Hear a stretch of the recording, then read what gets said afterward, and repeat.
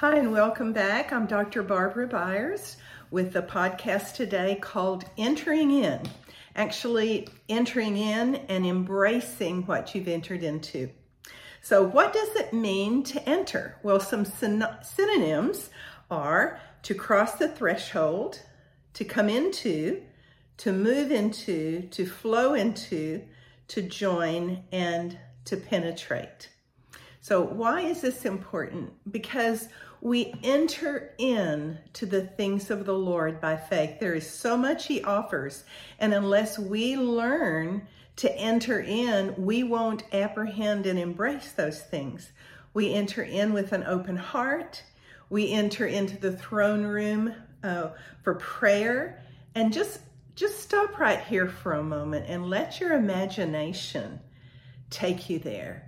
Imagine what it is to step across the threshold and see the Lord, the holiness of God on His throne, and then to see His eyes of welcome, His heart turned to you with acceptance and grace, His ear turned to listen to the needs you're bringing Him, to the joy at seeing you, His willingness to embrace you.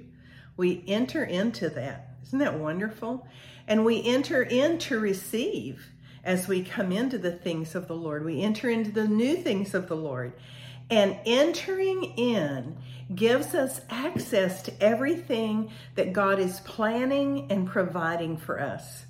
We enter in by the open doors He's given us. And then we embrace by doing what He's calling us to do, creating, just being in His presence and receiving from Him. So I gave some synonyms for enter in. Let me give some synonyms for embrace. To encircle, clasp, clinch, include, accept, involve, welcome, encompass, and take up. Kind of gives you a good idea, doesn't it? Psalm 40 verse 3 says, more and more people are seeing this.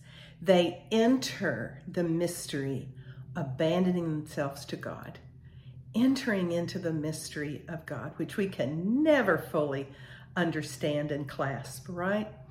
But have you ever thought about that? Have you ever thought about entering in to the mystery of God, even though it's beyond your comprehension and beyond your understanding? So here's a few passages that sort of illustrate that, especially in Romans. This is Romans 5:1-2. By entering through faith into what God has always wanted to do for us, set us right with Him, make us fit for Him, we have it all together with God because of our Master Jesus. And that's not all. We throw open our doors to God and discover at the same moment that He has already thrown open His door to us. We find ourselves standing where we always hoped we might stand, out in the wide open spaces of God's grace and glory, standing tall and shouting our praise. Wow, that's a great definition of entering in. And then he goes on in Romans 6 to say, when we went under the water, that's our baptism, we left the old country of sin behind. When we came up out of the water, we entered into the new country of grace, a new life in a new land. Each of us is raised into a light-filled world by our Father so that we can see where we're going in our new grace-sovereign country. That's entering in. And then Ephesians 3:12, Paul says, we can enter in because we have access. You can't enter into something you're not given access to. Not just access, but bold, confident access. We have already been invited in. And so because we have access, because we have this invitation, ours is to embrace that and enter in by faith. Then in his letters to Corinth, Paul emphasizes this, 1 Corinthians 1:4. I thank God for your lives of free and open access to God given by Jesus. Just pause and think about that for a minute. You have free and open access to your Father because of his son, Jesus. Then he goes on in 1 Corinthians 2:15. Spiritually alive, we have access to everything God's Spirit is doing. Okay, we don't just have access in prayer. We don't just have salvation. We are now spiritually alive. So now we have access to everything God's Spirit is doing. That is so broad. Talk about the wide open spaces of a new sovereign country. 1 Corinthians 12:12, we each used to independently call our own shots, but then we entered into a large and integrated life in which he has the final say in everything. So this is about surrender also. 2 Corinthians 6:11, dear Corinthians, I can't tell you how much I long for you to enter into this wide open, spacious life. So there is something that's our part and something that's God's part. God has granted access through his son. Our part is to enter in and embrace it. Because of the cross, we have access to all he's done. And this was foreshadowed in the Old Testament. So I want to look at a couple of verses there. Exodus 28 and 29, there were certain consecrated sacred garments and bells and things like that that the priests had to wear. And in that way, they could enter the holy place. Now we enter by the blood. Exodus 24:18, Moses entered the middle of the cloud and climbed the mountain. And at one point, Moses couldn't enter the tent of meeting because the cloud was on it in such a heavy way the glory of God was filling that whole dwelling. Joshua 6, they were to shout, for God had given them the city. And then they were to enter in and take possession of it. And God instructed them how to walk around the city. It would collapse all at once. And then it says, all the people are to enter, every man straight in. I really like that. The way has been made. The walls have collapsed. There's free access. Go straight on in. And he gave them this secret of access, and that way they could get the spoils. And if they had not entered, they couldn't take the spoils. Even in the Old Testament, there's an understanding they could enter the tabernacle or they could enter the temple for his presence. Psalm 100 verse 4, enter into his gates with thanksgiving and into his courts with praise. Be thankful to him and bless his holy name.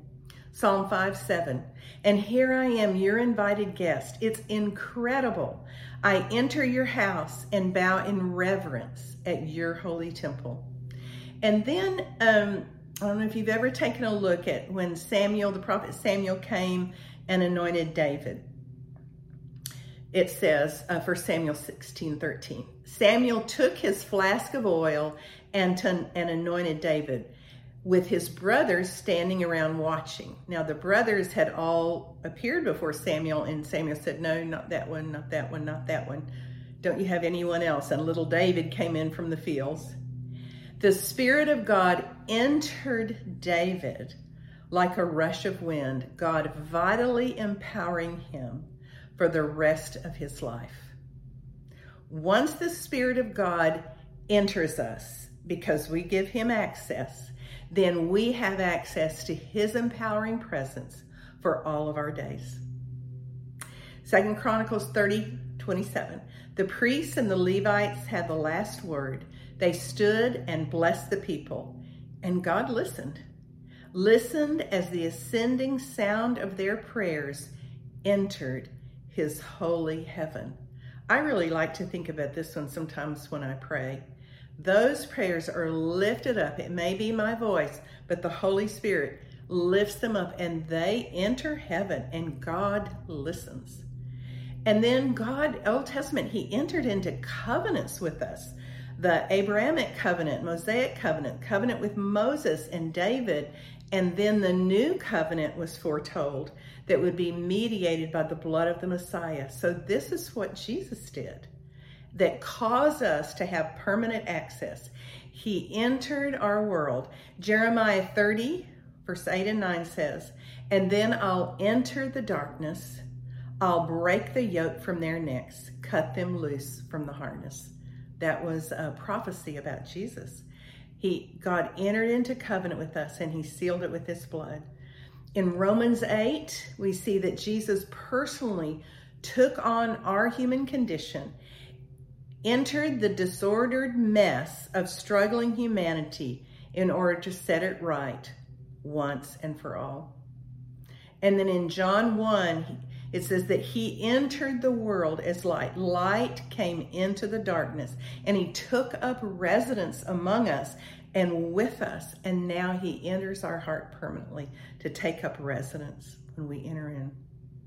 Luke 6:40, this is what my Father wants, that anyone who sees the Son and trusts who he is and what he does, and then aligns with him, will enter real life, eternal life. Now, I want to just make a little bit of a pivot here and talk about our entering in. Because of the blood of the covenant, he has made access. So now we can enter in, and not only enter in and embrace, but now I want to talk about, just for a minute, our entering in to certain places and certain seasons and certain kairos times of the Lord in our life. In Joshua 1, it says, in 3 days, you'll cross this Jordan River to enter and take the land your God is giving you to possess. So we see there's an entering and we see there's an embracing. They're invited. You've wandered all this way. Now you're going to cross the threshold and enter into something new. And many times in our life, we're faced with that. Sometimes we don't even always realize exactly what's happening. But if we'll listen and pay attention to the Spirit, there are times when he says, enter in a new way. Cross this threshold. And to do that, we have to leave the old behind and step into the new. Psalm 105:44, he made them a gift of the country they entered, helped them seize the promised land by crossing the Jordan. That's the crossing the threshold. It's one ending and it's a new beginning. And you know, that day the manna ceased and everything else because they were going to eat of the good of the land. A new thing awaited them, but they had to seize it by faith. They had to settle there. They had to cross over. You know, this last year, well, actually about 6 months ago, I retired from counseling. And from me, that was several decades of ending one thing, but crossing over. And I didn't even know what the new things were that God would have that were waiting for me. In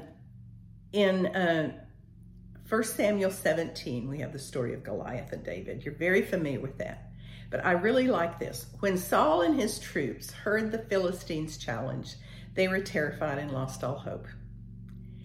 Enter David, end quote.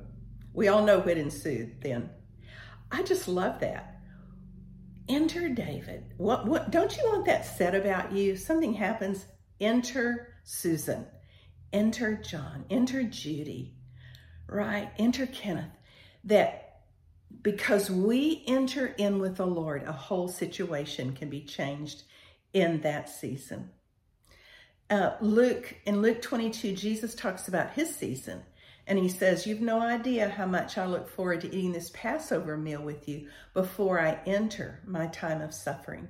It's the last one we'll eat together before I enter the kingdom.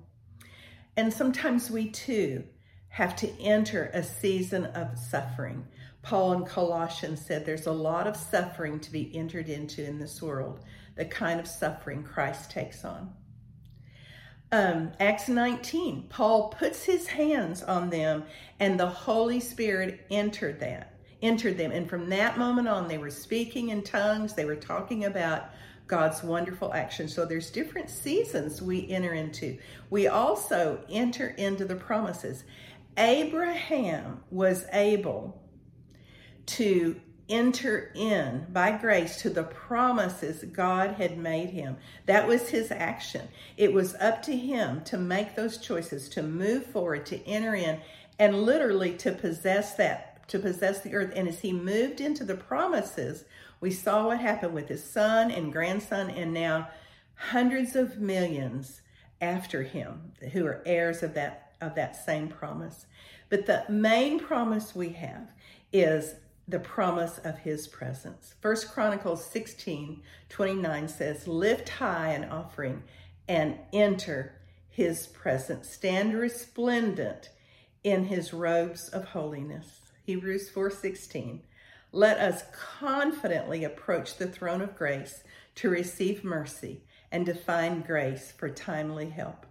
So the Holy Spirit invites us to enter in, to embrace, to involve ourselves in God's promises, and to involve ourselves in everything we've entered into. We're not just to sort of barely stand on the sidelines or watch the entryway or just stick a big toe through the threshold. We can enter in and we can embrace what we've entered into. And when we do, we penetrate new territories. We don't want to quench the Spirit. We don't want to grieve him. We want to go full entrance into what God has for us. Thanks for joining me today. Hope you'll come back the next time.